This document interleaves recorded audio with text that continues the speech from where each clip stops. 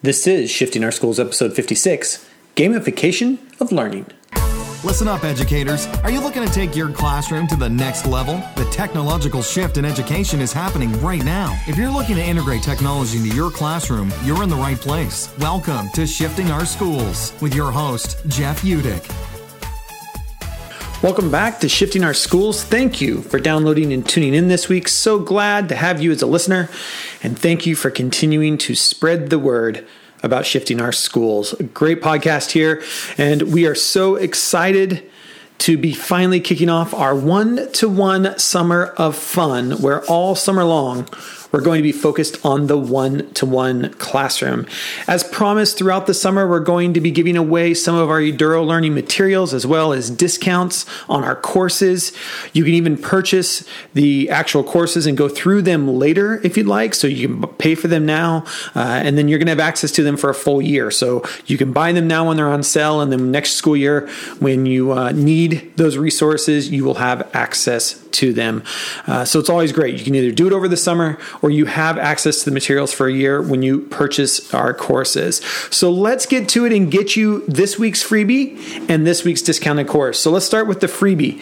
This week, our freebie is our 30 Days of PD email series. You get 30 days, every single day for 30 days. You will get an email that will have a video, and it will also have all the ideas in the video shared in the body of the email. So if you are a reader and you just want to be able to read the materials, they are there. If you want to more watch the video because you like learning that way, you have access to both in your email. We are getting great reviews on this email series, and hopefully be doing more of these in the coming school year. But this first one is fantastic. It has 10 videos from myself, 10 videos from Kim Cafino, and 10 videos from Chrissy. And you just give us your email address, and every day for 30 days, you get an email in your inbox. Again, you can save those for later. Make sure you give us an email that you're going to be checking, and you can save them for later and come back to them. They are yours once you have them. To get that, all you have to do is go to sospodcast.org/30 days. That's 30 DAYS. sospodcast.org/30 days.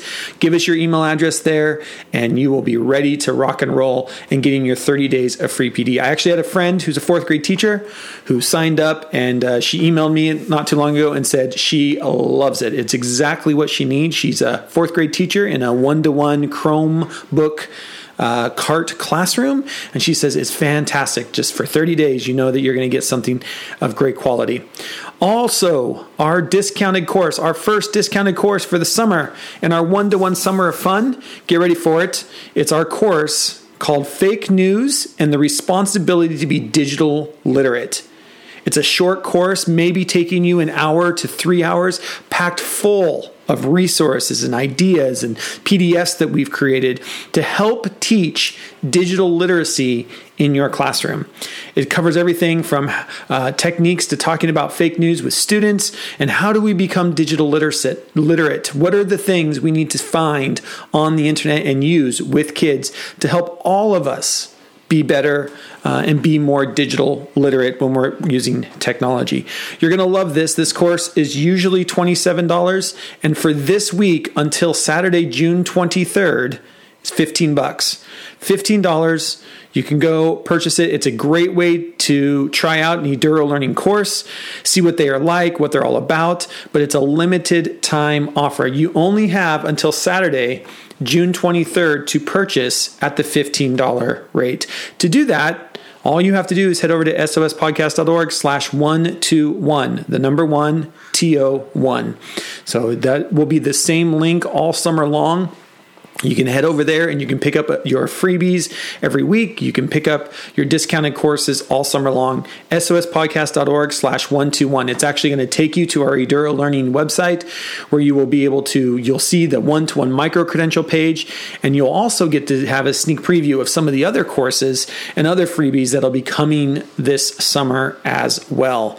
Of course, all of this, all these discounts and freebies are coming to you as part of our summer of fun here, our one-to-one summer of fun, as we are get ready to launch our one-to-one micro-credential that will launch the end of July. We will open the cart for you to be able to sign up. A chance for you next school year to spend 23 weeks with a mentor or a coach, myself included, learning together to teach better. We are so excited about the launch of this, and throughout the summer, as we head up to the official launch of the micro-credential, we'll be giving away all kinds of stuff. You can find them here in the podcast or find them over on the edurolearning.com website. So we're going to have those everywhere. They're on our Facebook page. You're going to want to make sure you're subscribed to our Facebook. We're giving away some different freebies in different spots. So the more you follow us, the more you're going to get.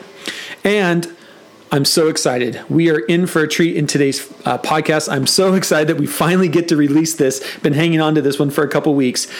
That I was able to finally catch up with Tisha Richmond. I met Tisha at a conference down in Portland. We sat across the table from each other over dinner, and we just instantly hit it off. It was incredible, and I don't even remember the rest of what happened at dinner. We just started chatting, and that was that.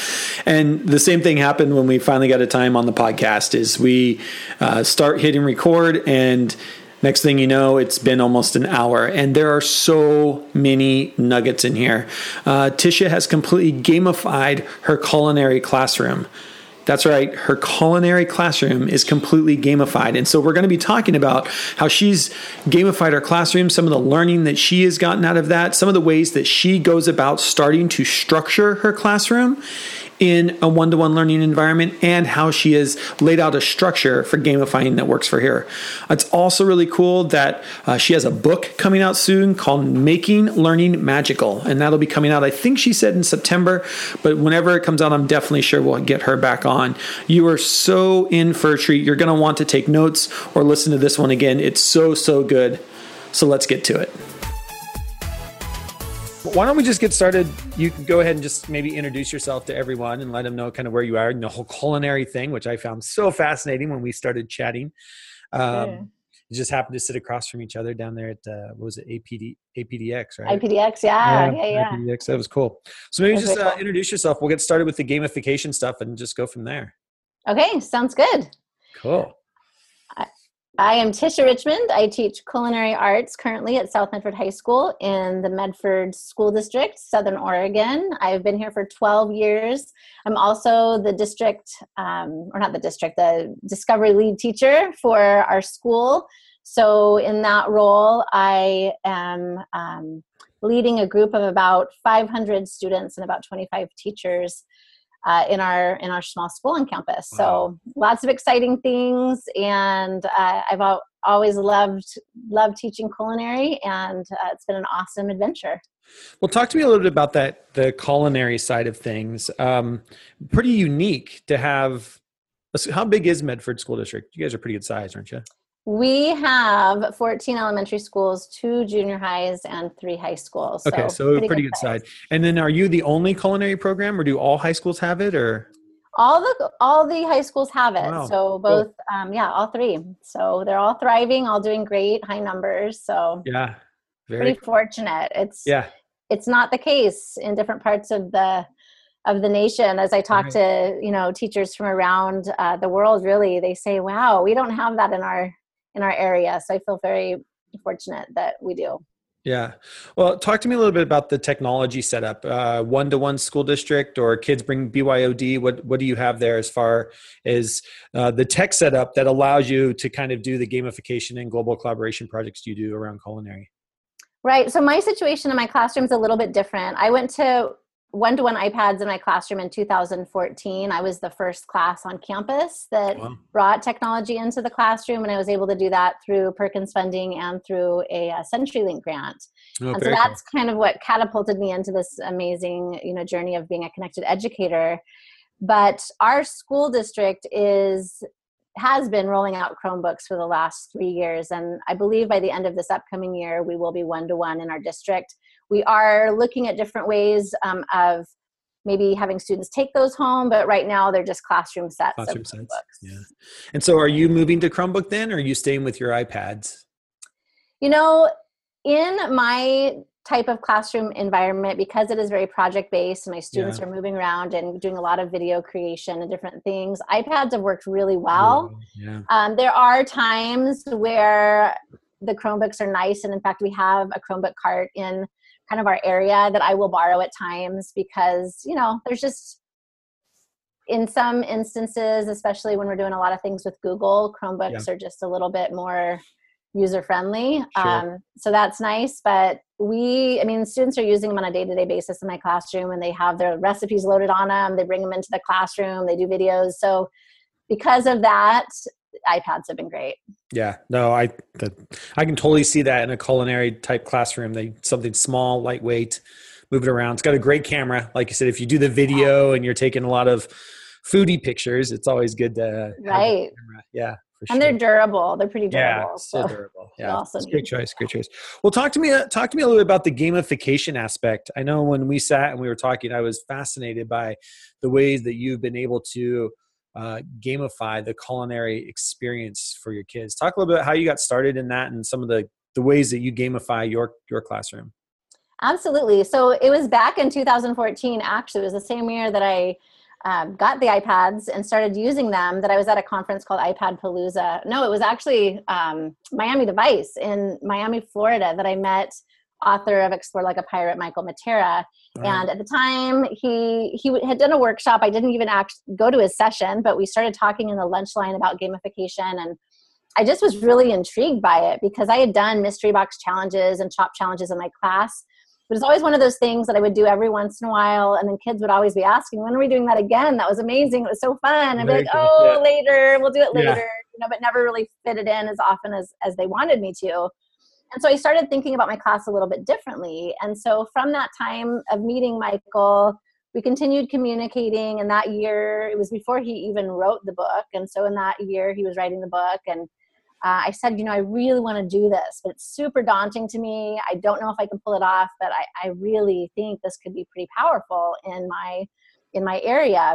And so he says, just pick a theme, pick something that you can latch onto. And I promise you, once you do that, everything will start clicking into place. And so the course of the following semester, I picked the last unit. It was kind of a quarter-long unit that I was doing, and I thought, okay, I'm going for it. I'm going to try this. And so I did. I picked a theme. I actually went with the 100-foot journey for that unit.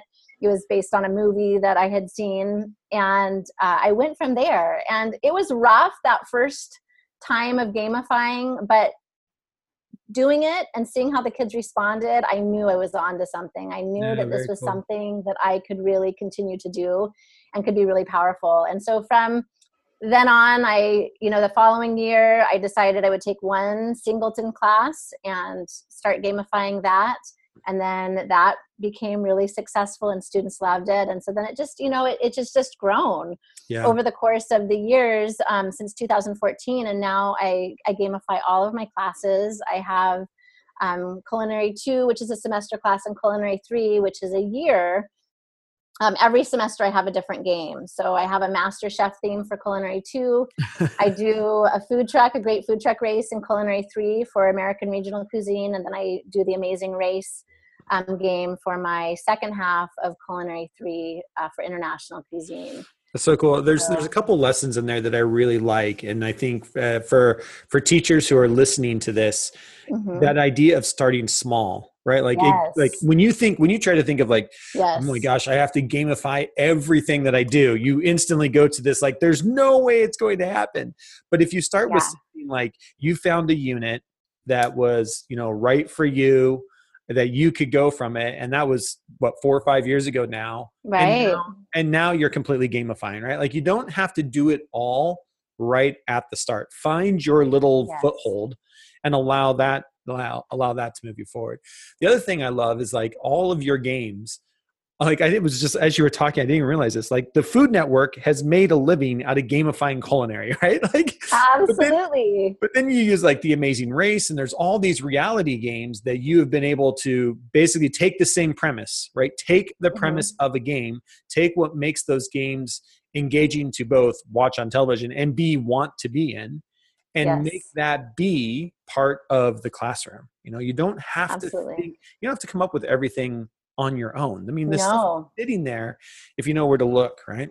Absolutely. And it really can be adapted to all classes. Just because I'm taking these concepts from a culinary show and bringing it into culinary doesn't mean you can take some of those gamified elements and bring it into social studies and language arts. In fact, I have many, many friends who are doing just that and are gamifying their classes. in a variety of ways. And, I think of it as this framework that you layer over your curriculum. So I think sometimes people get really overwhelmed by the idea because I think they've got to uproot everything that they've ever done and start from scratch. And, I'm teaching essentially the same skills, the same units that I always have. It's just I have layered this storyline and these game mechanics over what I do to create this very immersive, empowering learning environment for my students. And it's made a world of difference. I mean, I have a class that really most students want to take. It's an elective. Yeah. Most kids sign up for it. And the level of immersion, the empowerment that students feel as well is just powerful. I mean, I have students that are all in, and I really feel that I could teach my class and have no grades attached, and my students would be just as fired up as they are now, and probably more so. Do you see a lot of your kids? I mean, by the sounds of things, like you and the district has gone full in on culinary as part of vocational. Do you have kids that go on to community college, technical colleges, or 4-year degree in culinary, and they come back and talk to you about your classes? Or Absolutely. I have quite a few students who have gone on to culinary school. We are actually articulated with Lane Community College up in Eugene. Okay. And so all of our levels of culinary arts are in that articulation. And so students can earn up to 9 credits of credit for Lane through our program, which is really awesome. And, we, being in Southern Oregon, don't have any programs within our Southern Oregon area. So students will either go to Lane, which is our articulation. Some will go to Cascade Culinary in Bend. Others will go to the culinary school in Coos Bay. Those are all about the same distance from each other. A couple hours from you. Yeah. Right. And so I've had students go to all 3 of those programs. And then I also had a student in the last couple years graduate from the Culinary Institute of America at Greystone in Napa Valley. And he had a phenomenal experience there and is now just thriving in one of our local restaurants. And he's actually come back and mentored our kids for our Pro Start competition that they've done. So it's really exciting to see our kids go on and explore careers in the industry and then give back. To be able to come back and mentor our kids is really that's so cool. What a great full circle. I just love those stories, those full circle stories. You also talked about that you got into the last couple of years doing some global collaborations. Talk to me about how has that been, and maybe, and this is something I still struggle with as I get off here and then have meetings for the next 4 hours running a global company, because it's 6 o'clock, 7 o'clock here in Pacific time, but it's just 6 a.m. in Bangkok where Kim is. That the global collaborations, the time zones are always the hardest. They're always the thing that kind of are probably the most frustrating part that I hear from teachers. So talk a little bit about your global collaborations and how do you work around the time zone problem? It's tough. And that was one of the hardest things that I had to begin with. I have become very connected as an educator since 2014. So the power of connection has become really, really important to me, because the opportunities that have come my way and the exponential growth that I've experienced as an educator absolutely would not have happened if it was not for being connected on Twitter, through Voxer, and through social media. So one of the things that I did was just share out on Twitter, hey, I'm looking for collaborators. I want to connect my kids. And that was the first step. And I threw it out there. I created kind of a Canvas slide just to try to highlight what I wanted to do. And I had all these people start corresponding with me and wanting to connect. And 2 connections that were really fun this year was one class, Brandy Miller, and she is in Florida, and she has a 1st grade class. And this 1st grade collaborated with my students for the Amazing Race. And so we collaborated in a number of ways, but we used Flipgrid as one of the means of collaborating. And so her students would send videos to us on Flipgrid, and then our students would send videos back, and they would kind of communicate back that way. Another thing that would happen was my students would have these challenges in class where they had to create a dish, and then it would be judged. And so we used Padlet. And so students in my class, we call them food snaps. And food snaps was a concept that I kind of adapted from my good friend Tara Martin, who does the book Snaps. I don't know if you're familiar with them, but basically taking an image and then annotating over it to help students connect to their learning and adding Bitmojis and that sort of thing. So my students would take food snaps of their food that they created, and then in the columns on Padlet would add their pictures. Cool. And then I sent this to the first grade class, and Brandy would have her first graders sit in front of their computers and vote on their favorite dishes. And it was so fun to see pictures of Brandy's class. I mean, these kids were just staring at the screen, like really focusing on what their favorite dishes were. And she would give them certain criteria to look for. And then, of course, my students would try to plate their dishes so that it would appeal to a first grade class. What so they're adding great marketing, and, they were trying to, doctor it up to make it really appeal.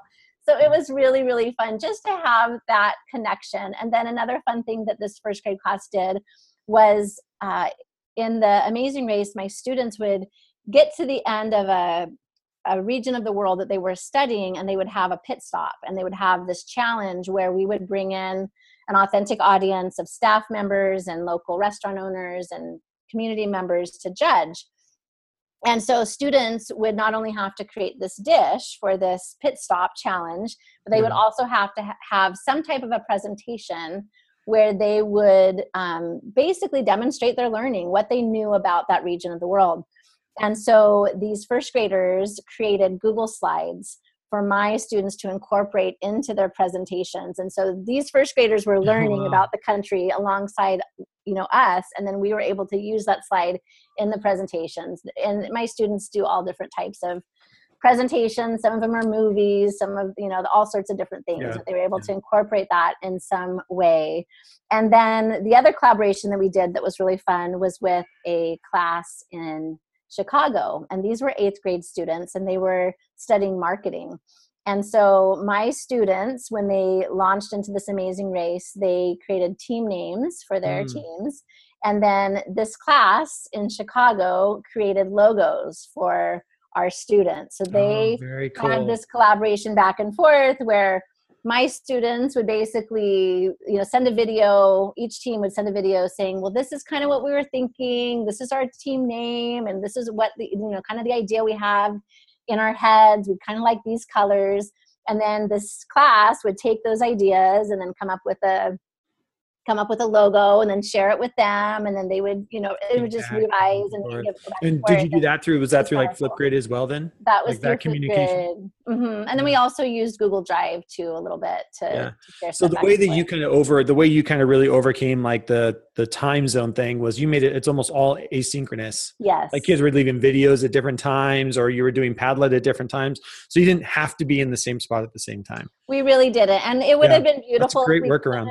Had like a Google Hangout or Skype, but the way that the timing worked, my class was in the afternoon. So the time zone, by the time my students met, they were already out for the day. So it would have been fun to do that, but it worked really well. And you could really get to know the kids and their personalities, even though it wasn't in real time. It was a lot of fun, and it was definitely something that I want to explore further because it was powerful. And I think it's just a really good learning experience for all of us. So I'm sitting here and I'm trying to put on my sinister teacher brain where I can hear teachers, I can see teachers and hear teachers listening to this episode and being like, oh, Tisha, that's so easy for you because it's culinary. And sure, you can just go get a chef to come in and you have this authentic audience of your teachers coming in. That would work. I can see how that works in culinary. I can't see how that works in English. Right. I can't see how that works in math. And I know you're transitioning to a role, and we'll talk about this a little bit, but you're moving into a coaching role. How do you see, what's your pathway with teachers when you're talking about this stuff to be like, no, you're right. I do it this way in culinary, but there are ways to do this, the same thing in every content area. This isn't content area based. It's really a transformation of approach to learning that you have to take on. What are the conversations you're having with teachers around that? Absolutely. And there have been teachers on campus that have been interested, and I have helped them, and they are now gamifying their classes and have had amazing results. And the first thing that I would say is start small, like we talked about before. I would say come up with a storyline. So think about something that inspires you. Maybe you love watching TV, or maybe it's books, or maybe it's sports. Think about that. And then start kind of honing in on a theme that you want to have. And it does not have to be content specific. So you could have a Star Wars theme and you could be teaching English or math or science. Right. And start with that theme, and then start thinking of what your storyline is going to be. Where is your classroom going to take place? If you're doing a Star Wars theme, are you in a galaxy? What is it going to look like? And then start thinking about who are the characters? Who are your students going to be in this environment? In my food truck race, my students were food truck owners, and they were running these food trucks. In my Master Chef game, my students are kind of contestants in this show, the Master Chef. And then we have these people that come in, these characters that come in and that are judges that come, and they are there for the competitions. And then think about, what kind of action is going to happen? Where's the excitement going to take place? Are they going to be mini games that you have throughout your unit? Are they going to be these challenges? Are they going to be the pit stops? So develop that storyline first. That's the very first thing that you would want to do. And then start thinking about how you could apply these game mechanics. And again, this is a framework that you layer over your curriculum. So think of, your units of study, and then how you could apply some game mechanics over those units of study to really make your units come alive. In my Master Chef game, we have levels. And so my students, every unit, are trying to get to 4,000 XP. And if they get to 4,000 XP within a unit, they become Master Chef. Okay. So they can get to 1,000, and that is the apprentice level. They can get to 2,000, and that's sous chef level. And then they get to 4,000, they become Master Chef. And there's some advantages to each of those levels, but of course the ultimate is the Master Chef. Yeah, of course. So, and it's helping them towards their summative. So if they get to 1,000, they get to use a 3x5 card on the test. If they get to 2,000, they either get to team up with another sous chef, or they get to use a full page of notes. If they get to 4,000, they've mastered it because they've demonstrated their learning in all of these different ways that they don't need to take the test because they've already demonstrated and the content. I love it. And then it's pretty awesome. And then there's another little perk that while everybody else is taking the test, they get a free cooking day. So they get to make whatever they want. So even if you taught math or science, of course, they won't get the free cooking day, but you can still apply those concepts. They could still get a 3x5 card on the test, or maybe they get a freebie, like phone a friend question if they get to 1,000. I mean, there's all sorts of things that you can do. It's definitely, I think, could even be more powerful in a class that's a content-based. And for those of you listening on the podcast, that whole approach, which I love the way you laid that out, is called mastery learning. And it's a way that we're really starting to move to in education. This idea that if a student has shown proficiency and has mastered a subject, they don't need a summative assessment. I don't need a one-off 1-hour test to tell me you've got 4,000 points, right? It's very much a mastery approach to grading that you have layered inside this gamification. And I love that. Constantly talking to teachers about how do we get to a point where we are moving towards a mastery learning approach, not an averaging together of grades and saying, well, I know you got an F on the first one and an A on the last one, so you got a C for the semester, when really that student should have an A. They've showed growth, which is what we want, right? And getting to that mastery approach. I love that layering in of gamification, because that's what games do. Games are mastery levels, right? You go through levels and you get whatever you get. You get to use a card or a friend, or you pass the level and go to the next one, right? I love it. Absolutely. So good. Yeah. And I think too, it gives students a variety of ways to demonstrate their learning. They can earn these, basically the XP, we call them XP, are held on badges, and they're actually tangible badges. You could do it digitally, but I kind of like this tangible thing, physical thing that they keep in a baseball card sleeve that's laminated. And so they can hold on to them, and they can earn them for things like product quality. So in a lab, if they all bring me their food and we have a face-to-face, I give them face-to-face feedback on their dishes. And the top scoring teams are going to maybe get a product quality badge. This is not attached to their grade. This is totally separate, but they might get that. I do bakery missions and culinary missions. And so I will launch a culinary mission each week on Google Classroom, and they can take it or leave it. It's not a grade. They don't have to do the missions, but if they choose to, they can demonstrate their understanding of the content by doing all sorts of, a variety of things. And they're really allowed to be creative and to demonstrate learning in a way that makes sense to them. And there's always an expiration date. It's due it, and I always make it like midnight, because that sounds way cooler than 4 p.m. I'll say it's due Friday at midnight. Yeah. And so they submit it to me by midnight on Friday. And if they do, and they have earned that amount of XP, they get it. If they don't, they don't. If they don't That's do it awesome. at all, that's fine. They don't want to demonstrate their learning in that way, and it's okay. And then we do like little mini games to review, and so they can earn badges that way too. And so I really find that giving students multiple opportunities and ways to demonstrate their learning really meets the varied learners that you have in your class. I love that. So you talked about the importance to you of being a connected educator. Mm-hmm. What would you say? What would be like your top 3 tips for teachers who constantly hear us blabbering on about, you've got to get connected, you've got to get on Twitter, you don't understand the amazing world of education that's out there if you can just get connected? What are kind of like your 3 like aha moments, or just even things that you try to support teachers in, into understanding what it means to be a connected educator? Where do you start? How did you get started? And I would say, first, just be really intentional about the PLN and the community that you want to create. And so I'm very intentional about who I follow. I follow people who are going to bring value to me as an educator, inspire me, and help me grow. And if I'm following someone who is not doing that, then I don't follow them, because this is my professional learning network, and I want to grow through this network, and I want to be in a positive space, right? Because if we're going to be going on to Twitter on our spare time, we don't need a social network that's going to bring us down. So that I would say for sure. What really grew my professional learning network was when I started to join in on Twitter chats, because there's this group of educators that go back to that place week after week, and you start to develop relationships with those people, and you can carry on side conversations. And so maybe there's a Twitter chat, and one of the questions brings up this topic that you're really intrigued about and interested in, and you are following this conversation, and somebody starts answering, and you connect, and you're like, oh my goodness, that person, it's exactly what I want to do. I want to follow up with that person. Then you can carry on a side dialogue, and pretty soon you have really developed this connection with this person, and you can learn more from each other. So I think that Twitter chats have been really, really powerful for me as well.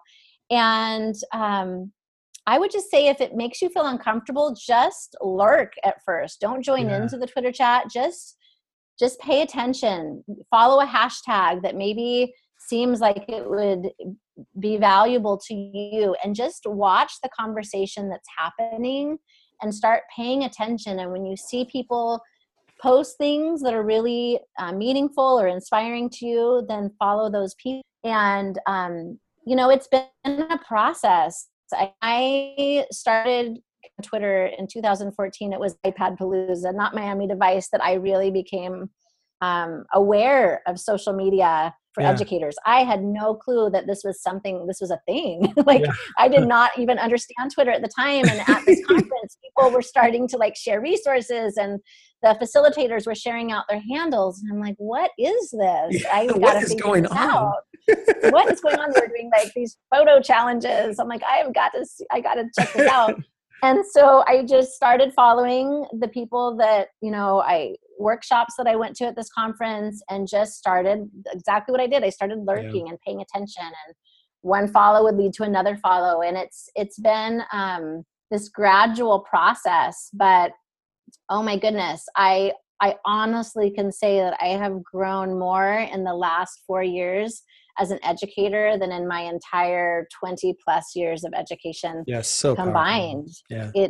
It's super powerful. Yeah. Yeah. And I like when I have the top three. I mean, I love asking people who are connected educators this, because every time it boils down to like those three things, right? Like find your people and don't be afraid to unfollow. The only thing I do is the exact same three. I do them in reverse order when I'm talking with you. And I just say this on the podcast because people, you can do it whichever way you want. But I've found great success in find your hashtag, because your hashtag is your community, whether that's math or science or culinary. Like find your hashtag, because those are your people, right? Those are all the math teachers or all the science teachers or all the whatever subject you are. And then within that, then find your people. Right. That's where, or like you did, I mean, you did very much the same thing. You go to a conference, that conference is a community.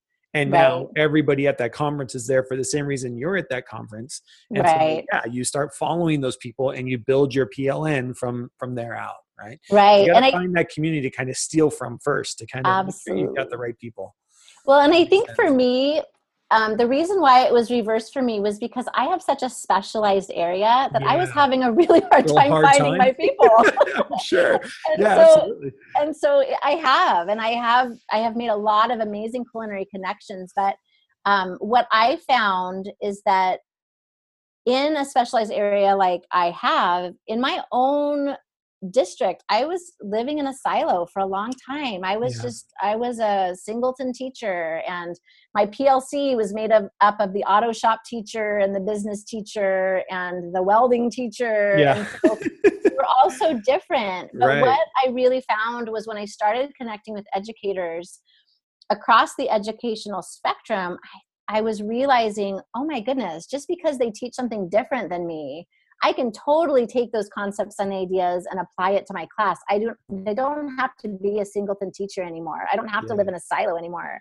And that was a really powerful aha moment for me, because I have kind of a rare specialty subject area. Yeah. So, it's funny, you find that PLN and there's no professional development better than once you find your people. Like the amount of stuff, the thing that blows my mind is the amount of stuff that educators continually give away to each other. Yes. Presentations and handouts and ideas. And it's just incredible. We're such a great community of educators as a whole to continue to do that. So very good. Well, let's finish up. You're starting, before we started recording here, you were talking about that you have a new role in your district next year. You're going to be the first coach. Is it a tech coach? Is it a learning coach? It's a tech instructional coach. Cool. And so this is the first time they have had this position open up in our district. And I'm really excited about it. It is a huge transition for me because I have been in the culinary classroom for 12 years at South Medford High School. Yeah. And so I have been on an amazing journey of developing this program. And I absolutely love the classroom. I really do. And so it's bittersweet to leave, but I really want to amplify my impact. That was my one word for this year, was amplify. And I really want to amplify my impact and make positive change. And I feel like this is an amazing opportunity to do that. It's a new challenge and it's so needed. I mean, we have been rolling out Chromebooks in our district for the past few years, and we will have one-to-one Chromebooks in classrooms by the end of next year. And teachers, they don't know what they don't know. So I think to be able to help come alongside them and to be able to show them the amazing things that you can do with creativity and critical thinking and communication and collaboration, those 4 C's I think are so important. And I think the immediate response for teachers is they want to go to that substitution level of SAMR and just use the Chromebooks for the same thing that you could do with a pen and pencil, and I am so excited about opening up educators' world, that there are so many more things that we can do to bring our students into the 21st century. Cool. And are you just high school, middle school? It's or the district? Oh my gosh. So it's daunting, but it's a starting point. It's a starting point, and I'm really excited about just helping establish this position and just get us set on the right foot. And I'm ready for the challenge. I'm very, very excited, and it's going to be fun. Very cool. Well, as you get into that new role, Kim Cafino, who's my co-person that we do all these businesses together. She just finished I think it's a 12-part series of talking to coaches around the world about getting started coaching. And so it's all on YouTube. If you go to YouTube and you type in, I think it's a 12 people series, and there are some great conversations of just like getting started and how do you get into that teacher's classroom that doesn't want to have you in that classroom, and really good stuff. Yeah. So can't wait. All over our website too. There's all kinds of coaching stuff. We got a whole coaching micro credential that we do, but there's a ton of stuff out there. So to support you. And if you need help, please let us know. Cause that's amazing. It's very good. That is a big job. It is. Well, and that is another thing about being connected. I have connected with so many of my friends have been or are in this role. And so I've just been a sponge, like, teach me your ways. Cause I am a sponge. I want to learn as much as I can. And it's really a shift. And I think, to be able to be a good classroom teacher is, I think, a criteria to being a good coach. Mm-hmm. But there's a whole nother level when you're with your colleagues, and that colleague to colleague relationship. And, you're no longer the classroom teacher, but you're not an administrator. So you don't have that kind of authority. And there's some, and that's always a rough one to kind of figure out where you fit and how you go about that. And it's not on you. It's like, just, it's the politics of schools and the way teachers feel. That's how it is. But I'm sure you're going to rock it. I mean, you've got so many ideas, and they just you don't even have to think about it. I can't write down fast enough all the ideas that are coming out of your head. And I'm just like, she's not even thinking about this stuff anymore. It's just the way you think, right? I get excited about it. I'm passionate about it. I love it. Thank you for taking time to talk with us. This is amazing. It's like, I'm going to have to go back and listen to this episode just to get everything down again. If people want to follow you and have you become part of their PLN, what are some places that they can get in touch with you? Where do you hang out these days? Well, definitely follow me on Twitter at TishRich, TISHRICH. You can also find me on Voxer at the same handle. I have a blog post, TishaRichmond.com, where I reflect on teaching and learning and share out a lot of stuff. And I also am writing a book. So it is going to be coming out in the fall of this year. It is going into it's in the editing stages, and I'm publishing through Dave Burgess Consulting. So really excited about that, and it should be coming out in September. Awesome. What's the title? Make Learning Magical. Make Learning Magical. I love that. Congratulations on that. The book's always a big thing. We'll have to make sure we get a link to that book once it comes out in September. Absolutely. So, well, thank you so much for taking time with us. Really appreciate it. I'm glad we finally got this recorded. We've tried a couple times, and schedules kept getting in the way. So I really appreciate you taking time.